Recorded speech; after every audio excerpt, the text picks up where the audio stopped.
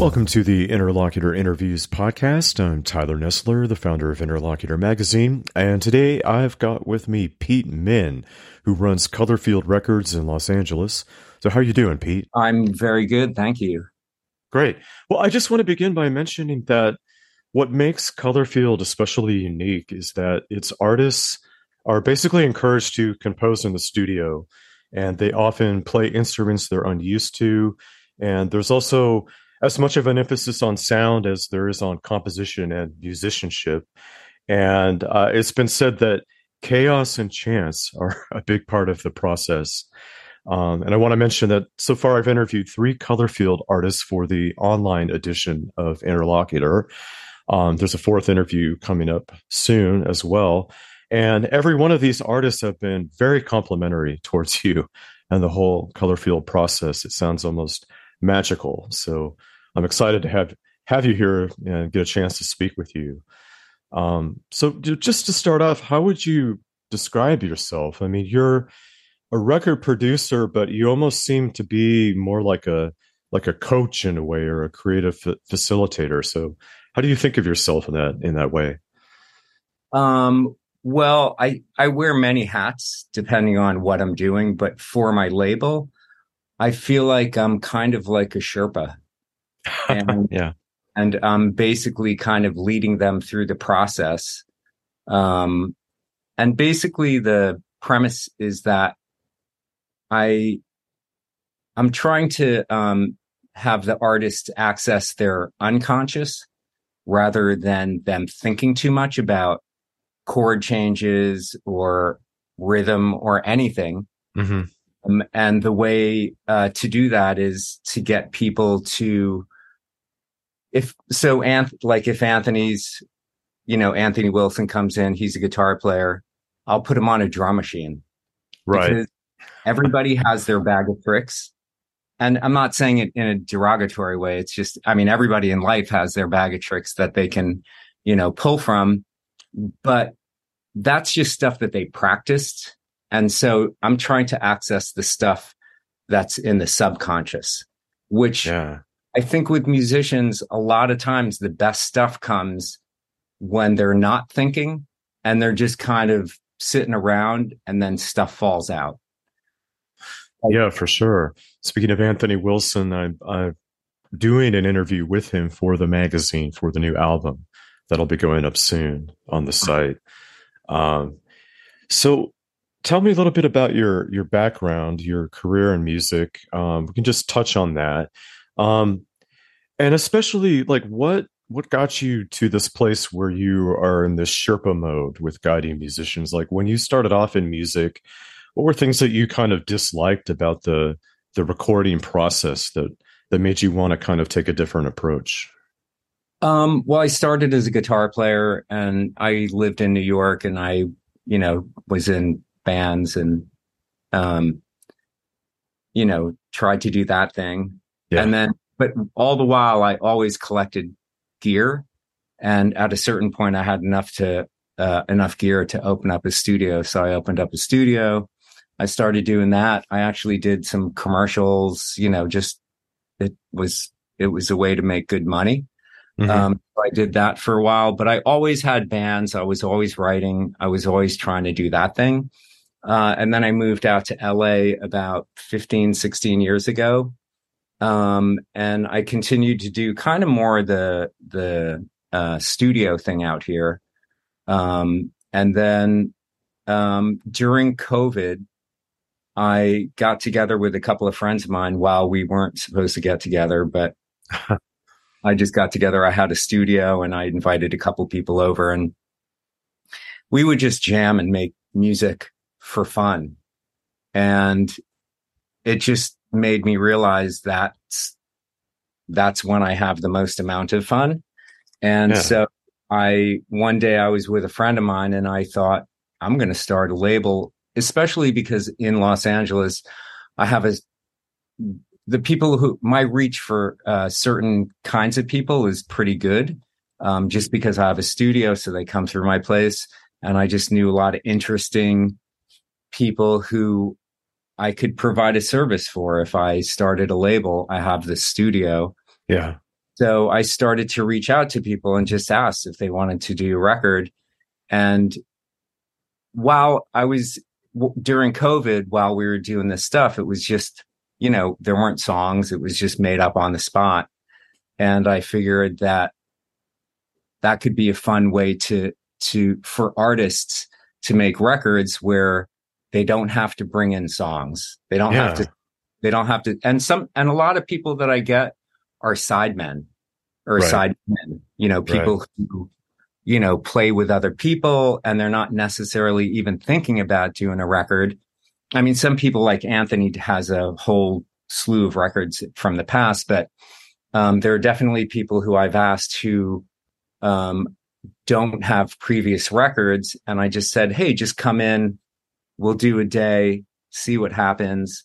And throughout this process, I figured out my own bag of tricks of how to get people to engage and to open up in the situation. I have to create a safe space for people so they feel like, there's no judgment, because when people just start messing around, sometimes it doesn't always sound great, which is fine. Because people are exploring and they're just trying to find stuff. So I might put somebody on something called a buchla. It's it's a semi-modular synthesizer, which is pretty complicated and most people don't know how to use it, but you can just twist knobs and, faders and stuff comes out, and I'll be recording everything. So I might go through it, edit it, and then say, okay, now play drums. Oh, I don't play drums. Well, cool. Just play drums. So I'll play drums. And then I might take their drums, flip it onto I have a tape deck. I'll flip it onto the tape deck, go down an octave, pull it back into Pro Tools, quantize it, and then that becomes part of the rhythm. So this kind of like organic freeform style, it sounds like it did develop out of these pandemic kind of jam sessions that you were having with friends, right? Yeah, 100%. Yeah. And so part of the sound part comes in with manipulation of sound and trying to make sounds interesting. And the other thing about like what I realized, because I mix and I, engineer and stuff like that. And what I realized is that, when I would listen to like hip hop stuff, like it was always so clear and there was so much space. And I really I like that. So I'm always trying to get people. And what I realize also is that if you make sounds from the beginning really good, and then you start piling on other sounds, you're covering up those initial sounds. Right. So if you to me, a win is if there are 4 or 5 elements at a time playing at the most, because then you can really hear the sounds, which are super important. And then you make sure that each part is there for a reason. It's not just filler. Yeah. It's not just a pad that's just there. It's just to fill it out. Just so, it's very easy to just put a pad on because it fills it out. And it's like kind of a security blanket almost, but I'm trying to get each part to mean something. So then you have to add less stuff at the end, right? So if there's 3 things, so a lot of people sometimes in the beginning, and this is just because of how they've been trained, is if you come in and do a session and you play on a song, if you're on a verse, you're trying to play a part that is kind of the same thing over and over, because there's a vocal that's telling the story. Yeah.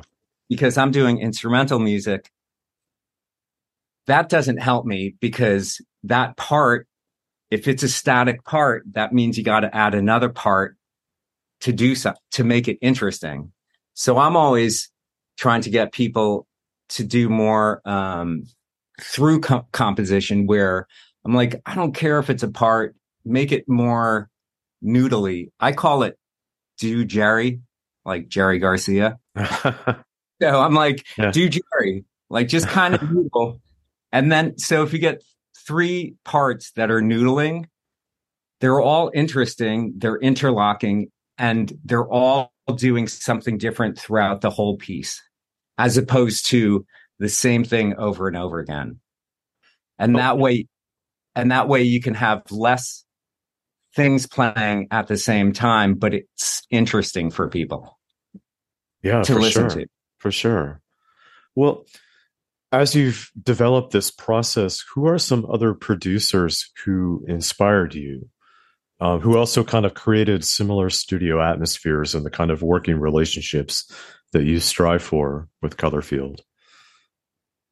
Brian, Okay. Yeah, for he sure. would be kind of for number one. I just think he thinks about music in a very interesting way and a non-traditional way. And, I want to go forward with things. And I also, I do, yeah, Brian Eno would be definitely the number one person for me. Well, it's kind of funny when I was thinking about your style as a producer. I was kind of thinking about this dichotomy between two types of producers, and that I know of. Like, for instance, we have like the dictator types, like Phil Spector, who seem to just like it's his way or the highway, the way that he recorded. And then you have these more kind of like wizard types, like Rick Rubin, right? And I kind of see And you Rick, as what's that? and Rick, yeah, I would put Oh, Rick in that as well. absolutely. Yeah. Rick Rubin is who I thought of immediately. And in the sense of your approach and kind of, the organic way that you work with musicians. So I feel like you're more on that side of the spectrum rather than like the more dictator style, like, Phil Spector, from what I know of how he worked with people. I was also thinking of Rudy Van Gelder as well, right? I mean, that was Yeah, I mean, he inspirational? yeah, he's an enigma because he doesn't really talk about, how he records. He was very private about that. So to me, Right. he's more of an enigma. And I mean, in that sense, I mean, with the people that he's working with, I mean, you get four people that, of that stature who walks into his studio. I mean, I think all you got to do is put mics up and you're going to get something great. I Yeah.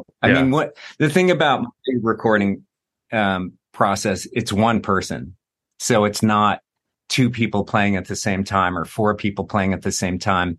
It's very easy to get four people in and do a record in 2 days, where my process takes more like 15 or 16 days. And they're more like production records, like pop Hmm. production records, where, the inspiration should come out of the unconscious or subconscious, but then we really spend time crafting it. So it's a very interesting listen. And that takes time, especially when it's just one person. But then at the end, we usually bring in people, um, to fill out stuff. And at that point, it helps a lot. Yeah, I know that's how it worked with Anthony Wilson, right? I think Yeah. the first part of the new album, it's just mostly him, right? Yeah. On Playing all, everything. yeah, on all the records. Okay, but I know that there were other Colorfield players who came in, right, and recorded for his album. Is that correct? Yes. Yeah. Yeah, yeah. Yes. But Okay, most, like all records are like like Benny did most of his record. And then we pulled in, a couple of his friends at the end. right, It's at the end of the record. We pull in, people who are their friends or, people who they want to work with, whom I might know. right. Um, and then, like with Oma, I pulled in Abe Rounds to play drums on it because they liked the way he played. With Benny and Nora's record, I got Mark Juliana to come in and play on their record. So, and I'm trying to do that cross pollination thing, kind of like the ECM thing, where different people on the label playing on each other's records. Yeah. Well, so you've worked with so far with Colorfield. It seems like relatively young, kind of up and coming artists. Um, What do you look for in a musician, like in terms of their aspects of their own personality, or whatever their vibe, or somebody like what elements of a person do you look for in the sense of somebody that you would want to work with and kind of help them to develop as an artist? If they have a style is a Hmm. good starting point. Um, I don't really care. Like I'm not a schooled person. I work with a lot of people who are schooled. Most people know way more about theory and notes and stuff like that than I do. I think Rick and Brian are both good examples of people who might not know as much theory as other people, but their approach, their approach makes them, what they are, Right. which is in my book, geniuses kind of. So, um, but yeah, basically, and, and, and openness. I mean, usually I do a day with somebody before I commit to doing something, because I definitely have gotten into situations where certain musicians, um, have a harder time being as free Hmm. as it kind of is necessary in this process. Like if people aren't free, then the process gets um, bogged down and the results are generally not as good. So it's almost like you're kind of doing an audition with them, and almost like a vibe check in a way. In a way, to Yeah, kind with a of just, person. and it's not, I mean, usually the musicians are amazing. It's just whether they can let themselves Right. really be free and kind of childlike, and Yeah. somebody, I mean, I've had conversations with a couple of people where one person told me that they spend their whole lives trying to control things Yeah. on the instrument, right? Like Right. they spend their 10,000 hours trying to control the instrument, whereas I'm trying to get them to like forget the 10,000 hours, or not forget it, but you have it. Now let's explore, now that you have that, let's explore the part of your brain, because everybody that I know, no matter how good they are,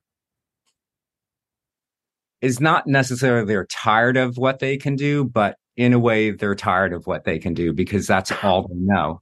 You know what I Right. mean? Right. Yeah. I mean, it's with anybody, Sure. Any kind and of art. or just anybody in Hmm. general, just every human being on the planet. I mean, Yeah. you know in your brain, and in order to access the stuff that's outside of that, of the conscious part of it, it's hard to access, unless you let go. Yeah. And that's the thing. And some people can let go, and some people, like there's definitely people who I've worked with who are just, they just understand the process and it goes very quickly and smoothly and it's just like a joy. And then there are other people who, it's so foreign to them. Yeah. It's hard for them to even understand what the process is. So, so now I usually like to do a day. And also I've had people come in and, it wasn't for them, Right. business part of it wasn't for them, or it's definitely a very specific process, and it's for people who want to kind of get outside of themselves and make a record that doesn't sound like what they would normally do alone. Right. And I mean, so far, it seems like it's worked out beautifully. I mean, what I've heard from Colorfield has always been compelling. And there are always kind of these organic elements of surprise to the recordings. So this is what, has made me immediately, there's a human element to them, is what I'm getting at, which has made me connect to the recordings in different ways. So I appreciate that about what you're doing. Um, let's talk a little bit about the setup of your studio, Lucy's Meat Market. Not necessarily the technical setup with the equipment, but what do you kind of think is necessary in terms of creating like an aesthetic element or the type of atmosphere, and just even in terms of like layout, furnishings, the just general kind of feel of the place to Being, facilitate this kind of work? being able to work super fast. Hmm. So if somebody is ready to record, hey, give me 15 minutes and you know, I don't like to do that. So basically most of my stuff takes 5 minutes for me to set up, because I like to work super fast, even outside of my label. I just get bored of like, oh, let's set up drums. Like, it takes 20 minutes to set up the microphones and stuff like that. Like, I have no interest in that. My interest is trying to keep the person focused on just doing music and creating and not having any impediments in the way. So that's Right. the main thing. I mean, I literally just got a console, which I need to now figure out, my process um, in this studio. I'm actually opening up another smaller room where I'm going to make my records.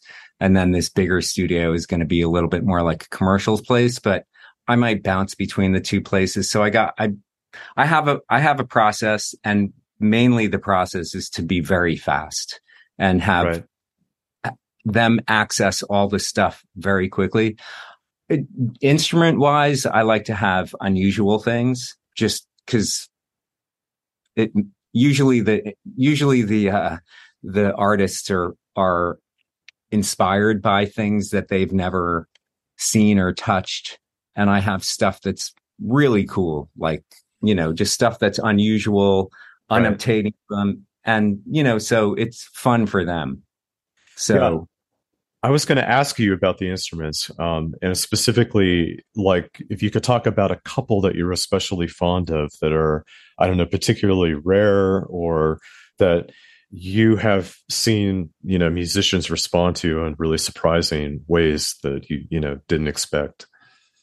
um, so I, I like sonically, I really like organic and synthesized sounds together. Like Right. that's a very, like, sonically, if you can do that right, it's a great it's a great sound. So a lot of the percussion stuff, I mean, not all of it, but a lot of the percussion stuff is like people just playing things like organic things. They might be quantized to give it a more, like, not rigid, but more modern feel, like, Mm-hmm. like, program drums. Like, that's all quantized. So I might quantize the organic stuff so it feels more modern. And then there's a synthesizer called the PPG. Mm-hmm. It's from, I think it's the early 80s. That's super, very digital sounding. Hmm. And when it works, it's an amazing blend. I have a Moog modular, which I use for bass all the time. It's just, it's kind of like the predecessor to the Mini Moog. Mm-hmm. Um, and it's from like 1972. I just got these Simmons drums from the 80s. I mean, they were used all over the 80s recordings, and it's fantastic. Like, I use that. Like, I use a lot of drum machines as well, like a mix between drum machines, organic. So there's always a mix between the, super organic and then kind of the future, but the future from the 80s. Love it. If Yeah. that makes any sense. No, I think so, and I think you can kind of hear that in a lot of the recordings that come out with Colorfield. Um, what about like really unusual or exotic instruments? Do you have a couple that like some musicians have never even seen or heard of? I mean, I have these things called morph beats, which are these steel plates that are tuned. Hmm. Um, I use a lot. I have a couple of African instruments, and I'm blanking on the names of them. Um, a, a lot of synthesize, like the Buchla I had said before. I have this thing called the EMS Putney, which is that's an Eno instrument from the Mm. early 70s. So there's a lot of like kooky synthesizers from early 70s, Yeah. 80s, that are sometimes hard you don't see them in a lot of studios. They're expensive or they're hard to maintain, but when you use them, they just create like a sound that's hard Yeah. to get, any other way. So to me, that it's worth it. Yeah. Yeah. Definitely. Well, so there's a uniformity to your overall production process, and everything's recorded. I mean, so far at Lucy's Meat Market, and then mastered by Kevin Gray at Coherent Audio. Yeah, he Mhm. does all the Blue Note reissue Oh, records. okay. Okay.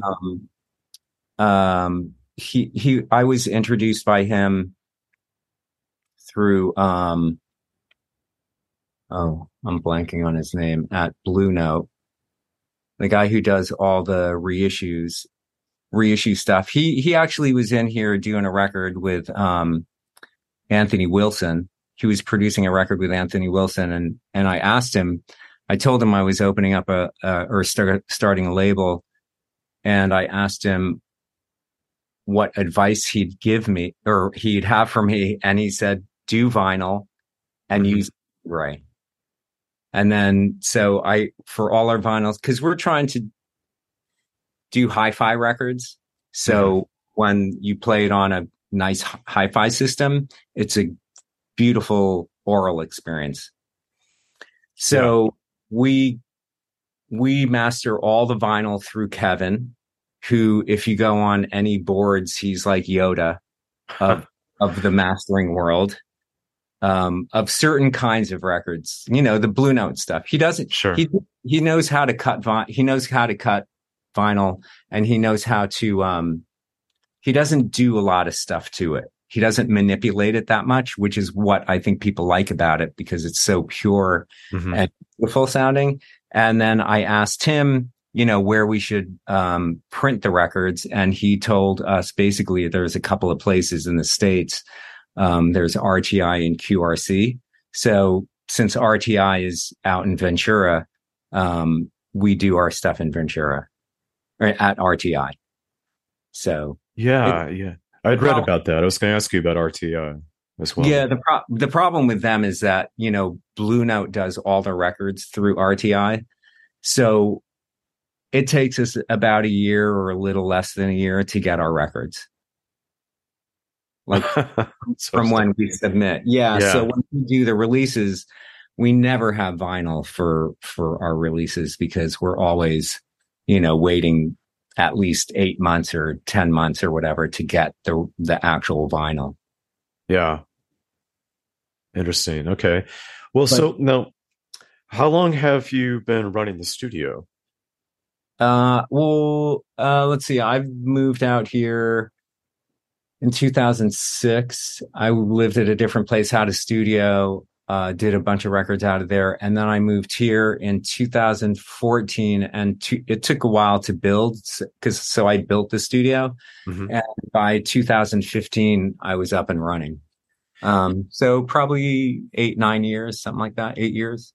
But then this, as we were talking about before, this kind of like playful, organic process, the way that you work with musicians now, like that kind of came out of those jam sessions with the pandemic. So it sounds like you kind of switched your working style, even though you've had this studio, pre-pandemic. I had the studio, and it was basically, just kind of a private / commercial studio. I've done a lot of records with different people. And, I just realized, during the pandemic, I just wanted to do something different. I Yeah, mean, I think the right. pandemic changed a lot of people, and, everybody's, perception of who they are, what they wanted to do changed, and mine changed in a way that I thought I could give back to the Yeah. community. There, Yeah. LA has a pretty vibrant community right now with music. Yeah. And so I was tapped into a certain part of it, and there was a lot of super creative, super interesting people that I, came across. So it was a no-brainer. I mean, it was very easy for me to start it. I just needed to do it. I had know nothing about having a label. So it's, there are growing pains, but, I have a partner, Todd Dahlhoff, who's helping me, he's a great bass player. He plays with Feist and Devondra and, some other people.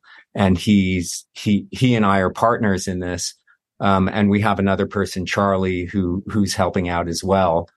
But it's basically the three of us. And I mean, it's kind of the blind leading the blind, but we have Gabriel, thankfully, to help us and, give us suggestions. We're actually trying to get new distribution right now with K7. I hope it happens. And that was a suggestion through Gabriel as well. So he's been super helpful because, we're a little label, and it's definitely exceeded what I thought would happen. I mean, we're trying to do 6 records a year, and I mean, there's so much music out there, but we do. I mean, I think the thing about our label is that it's very specific. So if there are people out there who like the record company, maybe they'll like they'll just like the label because it's not a ton of different styles. It's very specific. So It is. It really is. That's what jumped out right away. And you're talking about Gabriel Birnbaum, right? yeah, Like Clandestine. Yeah, Yeah. Clandestine. Yeah. Yeah. Which is a music PR company. And that's how I discovered Colorfield, because I've been working with him, and, he's set me up with interviews with some of your artists. And after interviewing enough of your artists and reading about, their thoughts and about your working process, I'm like, I want to talk to this wizard, Pete Min. I don't know that I'm a wizard. You have wizard aspects, I would say. Yeah, I have an idea of how to try to get people to do music in a way that's slightly different than normal. So, and it seems like if people like it, then I've worked with, Anthony before on his own music, and I didn't know how he would take it or even like the process, but he loved it. Yeah. He told me he loved the process. So, and it definitely doesn't sound like any of his previous records. And I told him that, his fans may not love this record, but he likes it. So I think that's what matters. Oh, for sure. Yeah. And, talking about LA, you had mentioned, there's a great kind of creative music scene in LA right now. And this kind of style that you're working in, and you worked in New York for a long time. And a lot of the music that I'm hearing that's coming out of LA, and in particular your studio, seems like very particular to the West Coast. Like there's like a looseness to it. I mean that in the best way. Like there's something very West Coast about it. And considering you've worked in both New York and LA, do you feel like there's something about the music production scene in Los Angeles right now that's really conducive to this kind of experimentation? Well, I'm an East Coaster. I lived in New York for 20 years, and I grew up in Jersey. And so I feel like I'm very East Coast. I think the people, I mean, it's cliche, but it's the weather. Right. So it's just so specific out here. And the culture is just different, even though everything's getting homogenized now because of the internet and, everybody knows everything. But still, there's something about, it's very relaxed out here compared to New York. When you walk out your house, you get kind of punched in the face and you're like, hey, we're in New Yeah. York and here we go. Whereas out here, you walk outside and you see trees and, it's so much more relaxed out here. Yeah. I think that's the looseness part of it. Right. And but yeah, there's a really good scene out here. There's a club called ETA that exists that's right down the street from me, where a lot of the people who I do records with, they play there, and the owner lets them just not the Ryan, he just lets them jam sometimes, sometimes they have music, sometimes they don't. Sometimes people just go in there and they just play. Jeff Parker, Anna Butters, Josh, and Jay Belrose. They play there on Monday nights when they're all in town. And that kind of started that whole thing. And they just would go. Sometimes they would play tunes, but sometimes they just jam. And they're such masters at their instruments that, there would just be beautiful moments that would happen. And so we do stuff down there, like we'll do nights of Colorfield down at that place, ETA. And so that's definitely that's part of the whole like sceney thing that's going on right now in LA, at least with my label. It's pretty fertile right now here. Yeah. Yeah. No, I mean, I live in New York but I'm from the West Coast. And so and Southern California actually. And so when I was, first hearing the Colorfield recordings, I'm like, there's just something so West Coast about this sound, that just sounds so different than the I don't know, just the mood or the vibe of East Coast angst or edginess. Yeah. I mean, I will say there is more avant stuff in New York, for sure. And also, there are times when I want to hear some of that, like, late 70s, early 80s New York, the avant jazz or no wave kind of thing. Yeah. And sometimes the people out here, the musicians out here, don't get it. because they weren't exposed to it, or they just, you got to kind of be from New York or understand that. Yeah. That thing, which is why that music came out of New York. It didn't come out of LA. It came out of New York or Berlin or whatever. Like, it's just, it's just hard. It's desperate. It's, and that comes out of New York. So, there's definitely, like, the cliche sometimes is true, Yeah. Yeah, for sure. Yeah, no, I mean, I've always been attracted, especially to no wave. And then, going back to Brian Eno had a whole part in basically kind of, didn't he produce that record, No New York? Yeah. Yeah. Right. Exactly. And if it hadn't been for him, I don't know if a lot of that music would have really survived. I don't think a lot of those bands recorded much. Yeah. There's that that kind of one moment in time. That's always kind of fascinated me. Yeah. Yeah. But there's so much music in that, like, late 70s, early 80s. It was just it's incredible. Yeah. Yeah, for sure. And it's very New York, it's New York music. So as well as there is beautiful LA music, and there's probably a lot more ambient music out here too. There are these, situations now where there's ambient music at the parks and people go lay out and they just, like, they're in at night and they're like looking at the stars and it's just ambient music. And, I don't really get, exactly. It doesn't happen in New York so much. That I know of. I don't know. I haven't been back in a long time. I haven't heard of anything like that. I guess you could do that, like, in Central Park, Prospect Park in Brooklyn. Yeah. I don't know. I haven't heard of anything like that, though. Yeah, that does sound very LA, West Coast. It's happening out here. Love it. So. Well, it was great talking with you, Pete. Really appreciate it. Thank you. I appreciate it.